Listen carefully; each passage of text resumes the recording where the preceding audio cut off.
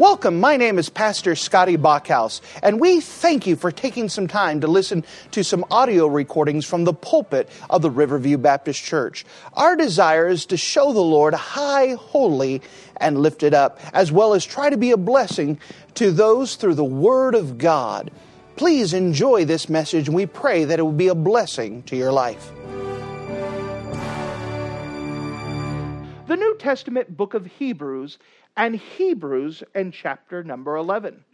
Hebrews and chapter number 11. As we're going through this series, we're in a series of Have Faith in God.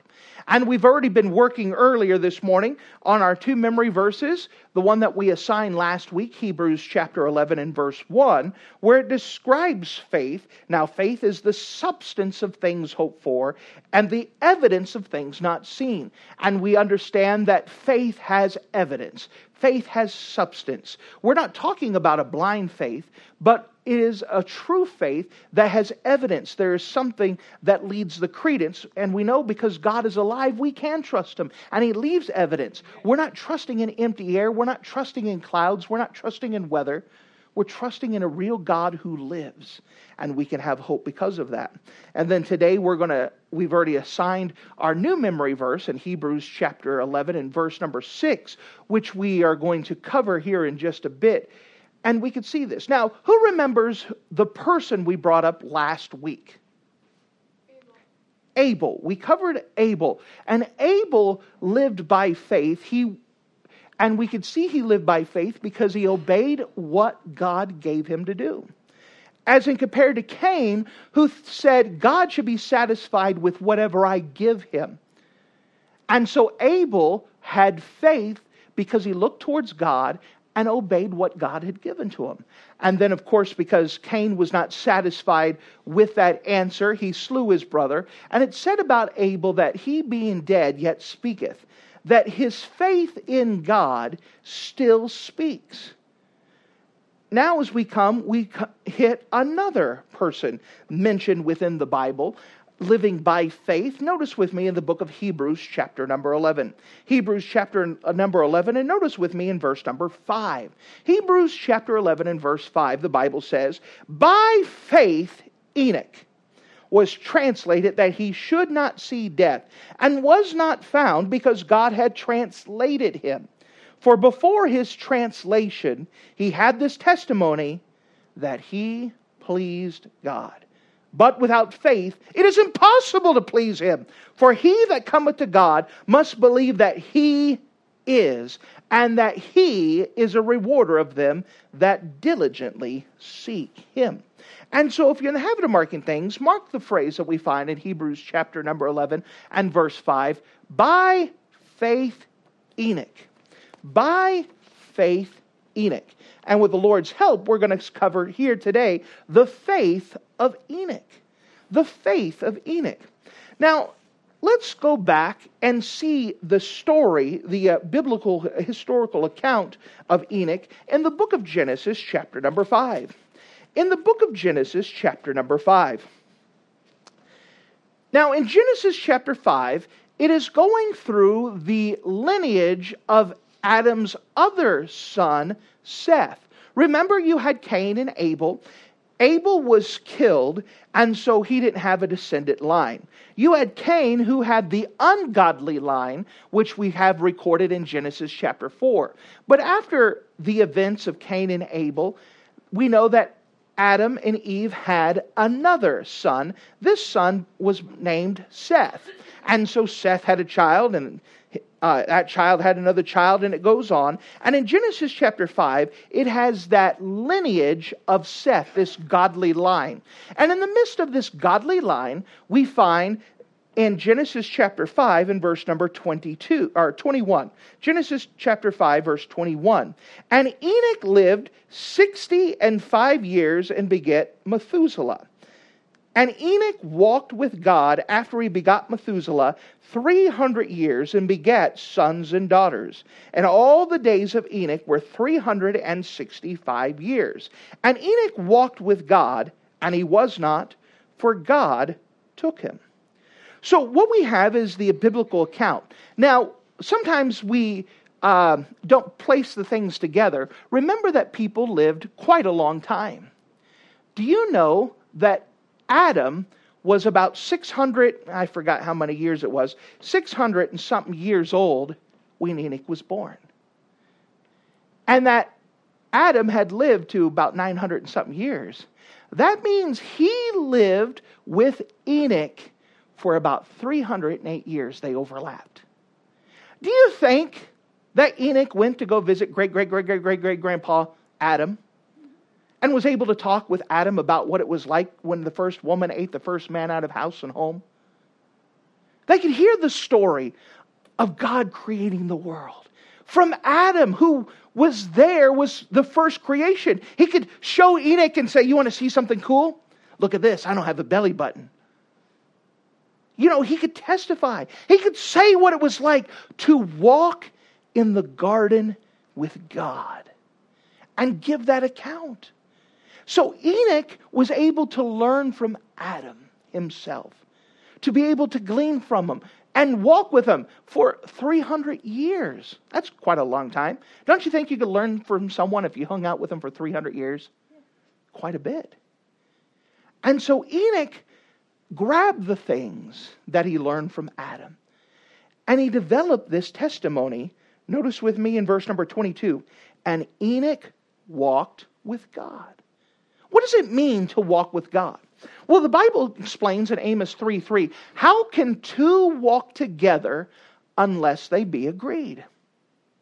How can two walk together? So if you're going to walk together for any length of time, you need to be going at the same pace, to the same goal, at the same speed, the same direction. That's going to be walking together.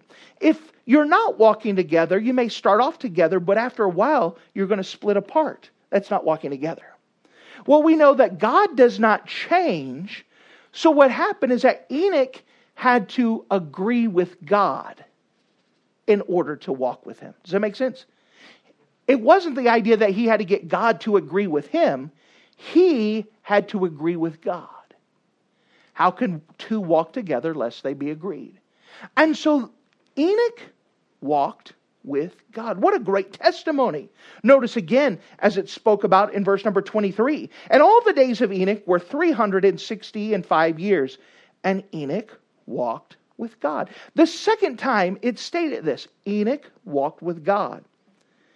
Think about this. Enoch had such a relationship with God that the Bible took time to list twice. This is someone who walked with God. He learned it from that lineage, maybe from Adam himself. But he said, you know what, I'm going to walk with God. I'm going to spend time with God. I'm going to be close to God. I'm going to become God's friend. And finally, the Bible talks about that Enoch walked with God, and he was not, for God took him. Someone said it like this, that Enoch was walking with God, and God looked and said, well, you know what, we're closer to my house than your house. Why don't you just come home with me? And the Bible says that Enoch was taken. That Enoch was alive one moment, and without dying, God took him away. What an amazing thing. We know that God is going to do this again. Think about this. That one moment, one person's alive, and without dying, the next moment, they're going to be with God up in heaven. The Bible speaks about this in 1 Thessalonians chapter 4, that the dead in Christ shall rise first, then us that live and remain shall meet them together up in the clouds. The Bible talks about this in 1 Corinthians chapter 15. It says that with the trump of God, twinkling of an eye, a twinkling of an eye is 1/1000th of a second. Just in a twinkling of an eye, all of a sudden, He's going to take us. One moment we're alive here on earth, and the next moment, without dying, we're going to be up with glory in God. The Bible, we use the term rapture. The word rapture means to be called away. The Bible in the book of Hebrews chapter 11 uses the word translated. That they were once here and God translated them. He changed them into something else. He brought them away. This is a real event. It's hard for us to imagine, but this happened. That God brought Enoch up. So the study of Enoch is an amazing study. So if you don't mind, turn back with me to the book of Hebrews chapter number 11, and let's look at what the Bible says in the New Testament concerning Enoch, this Old Testament character. Notice what it says in the book of Hebrews chapter 11. And the first thing I want to bring your attention to is that Enoch pleased God. Enoch pleased God. Notice with me in Hebrews chapter 11 verse 5. By faith Enoch was translated, that he should not see death, and was not found because God translated him.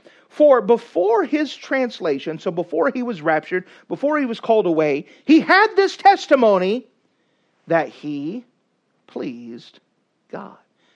What a great testimony that people had around him. This is a man who pleased God. But the Bible doesn't just end it there. It defines its terms. What does it mean that Enoch pleased God? What does it mean to please God? Verse number 6. But without faith, it is impossible to please Him. Do you know, according to this verse, the only way to please God is by faith. You cannot please God any other way. And so it said that Enoch had this testimony that he pleased God. How did he please God? We want to know, if we want to walk with God, if we want to have the same testimony, how does he please God? By faith. Without faith, it is impossible, meaning there is no other way to do it by faith. Well, let's define this a little bit more. Notice in verse 6, but without faith, it is impossible to please Him. For he, that's man, that cometh to God, must believe that He is. Well, notice that pronoun He again. Must believe that He is. Who's that He? God. Very good. And then it says He is. And then it kind of drifts it off. What does it mean? That we must believe that He, or God, is. That God is what? That God is God. What does that mean? That God could do anything. My faith is that God is God. That God could do anything. He can save my soul. He can help me. He loves me. That I must believe that He is able. That He can. Remember, what is faith? It's looking unto Jesus. It's trusting God. It's taking Him at His word. That's what faith is. Remember, faith is not the criteria, is not how much faith you have. It is the object you are placing it in.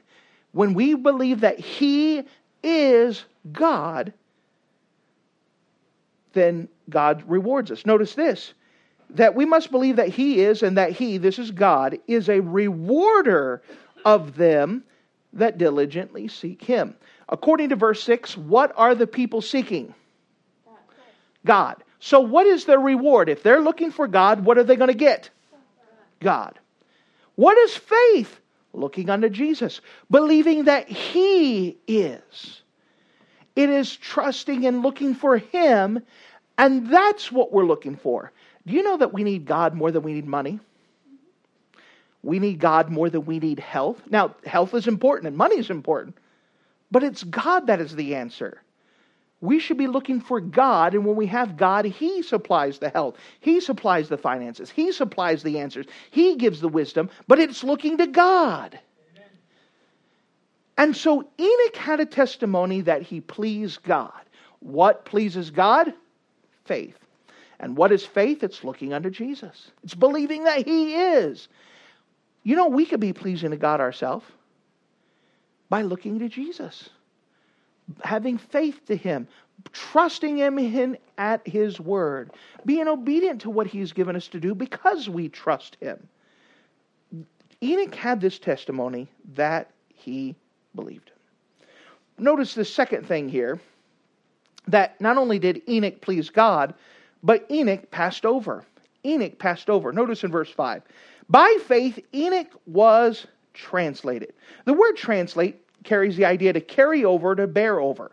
He translated him. He carried Enoch over. He carried them from this world over.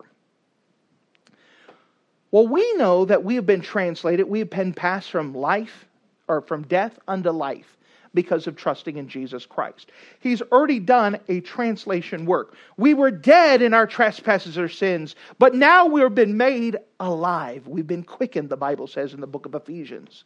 He's already done a translation work, but one day He's taking us from this world and He's bringing us with Him. And we're looking forward to that. That death no longer has a bound on Jesus Christ. Jesus has done a work. He's already taken that. Oh, we need to look forward to this ourselves, of what Jesus Christ can do. That we're looking forward to Jesus completing our promise. By the way, that's our hope. Our blessed hope, according to the Bible in the book of Titus, chapter number 2, our blessed hope is that Jesus Christ is coming again. Why is that a big deal? Because He's going to finish the promises He made us. He promised He was going to save us and bring us with Him. And when He comes back, He's going to do that. A very same thing. We're trusting in His promises. It is our blessed hope. By faith. But you know, the Bible says something else in the New Testament concerning Enoch. Look with me, if you don't mind, as we see it in the book of Jude. Now, if you're in the book of Hebrews, just keep turning towards the end of the Bible. You come to Hebrews, James, then you come to 1 Peter, 2 Peter, 1 John, 2 John, 3 John, then the book of Jude. Jude is a one-chapter book right before the book of Revelation. Notice with me in the book of Jude, only one chapter, and I want you to see for yourself what the Bible has to say concerning Enoch. And with this, we see that Enoch pleased God. Enoch passed over.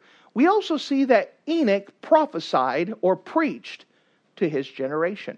Notice with me in the book of Jude, notice in verse number 14. Jude, there's only one chapter, but notice with me in verse 14. And Enoch also, the seventh from Adam, prophesied of these, saying, Behold, the Lord cometh with 10,000s of His saints, to execute judgment upon all, and to convince all that are ungodly among them of all their ungodly deeds which they have ungodly committed, of all their hands which ungodly sinners have spoken against Him. Now, here we have Enoch. At the time of Enoch, there is no Bible. This is before Moses. Do you know Enoch was before the flood? Enoch lived approximately or more than 4,000 years ago. That's a little bit older than most people in this room. That's a long time. They had no Bible, but yet he is preaching the truth about God. What is he preaching? Well, notice in verse 14. And Enoch also, the seventh from Adam, prophesied or preached of these, saying, Behold, the Lord cometh with 10,000s of His saints. What is this? This is the coming of Jesus Christ. Remember, the coming of Jesus Christ comes in two phases. The first phase, He is calling us up and we're going to meet with God in the air. The second phase, Jesus Christ is coming back down and He's bringing all of us who know Jesus Christ with Him. 4,000 years ago, before there was a Bible pinned down, Enoch was preaching this message. By the way, what type of culture was Enoch preaching in? Notice with me in verse 15. To execute judgment, so speaking of Christ coming back, to execute judgment of all, and to convince all that are ungodly among them of all their ungodly deeds which they have ungodly committed, and of their hard speeches which ungodly sinners have spoken against them. Notice the word in there. So if you could describe in one word, what was it like in Enoch's day? What word could you use to describe it? Ungodly. You know, to have the same word in a verse mentioned 4 times is significant. So what type of culture did Enoch grow up in or preach in? Ungodly. And you know, in this ungodly thing where people didn't like God, they didn't like God's culture. By the way, we saw this.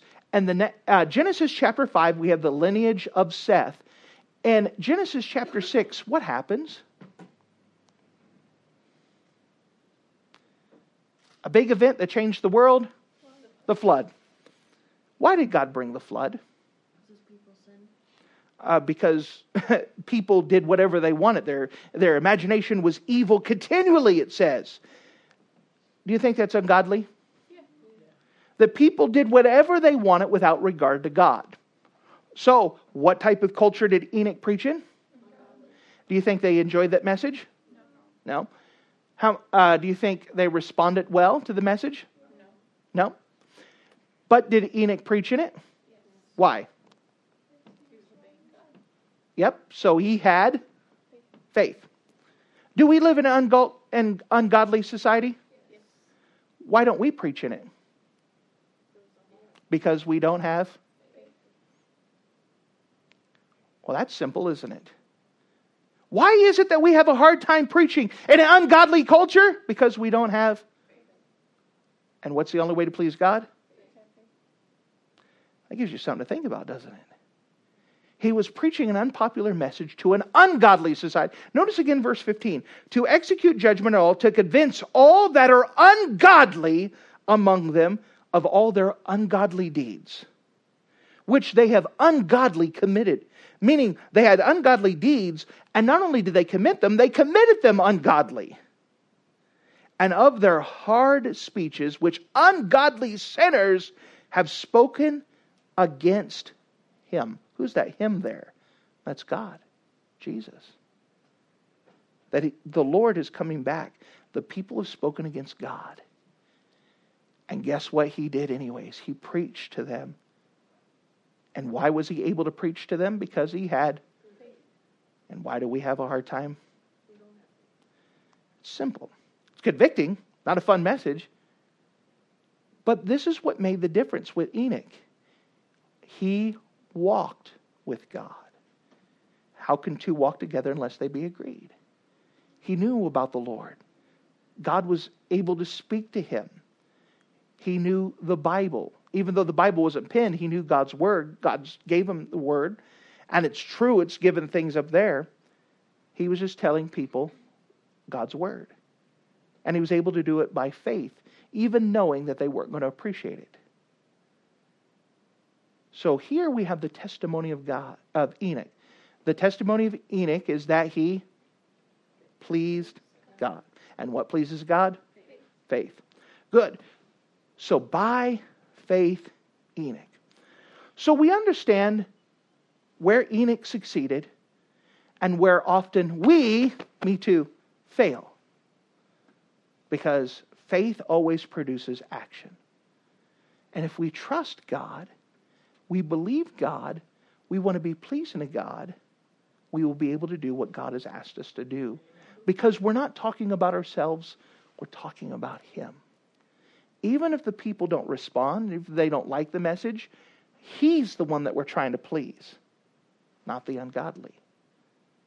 That he had the testimony that he pleased God.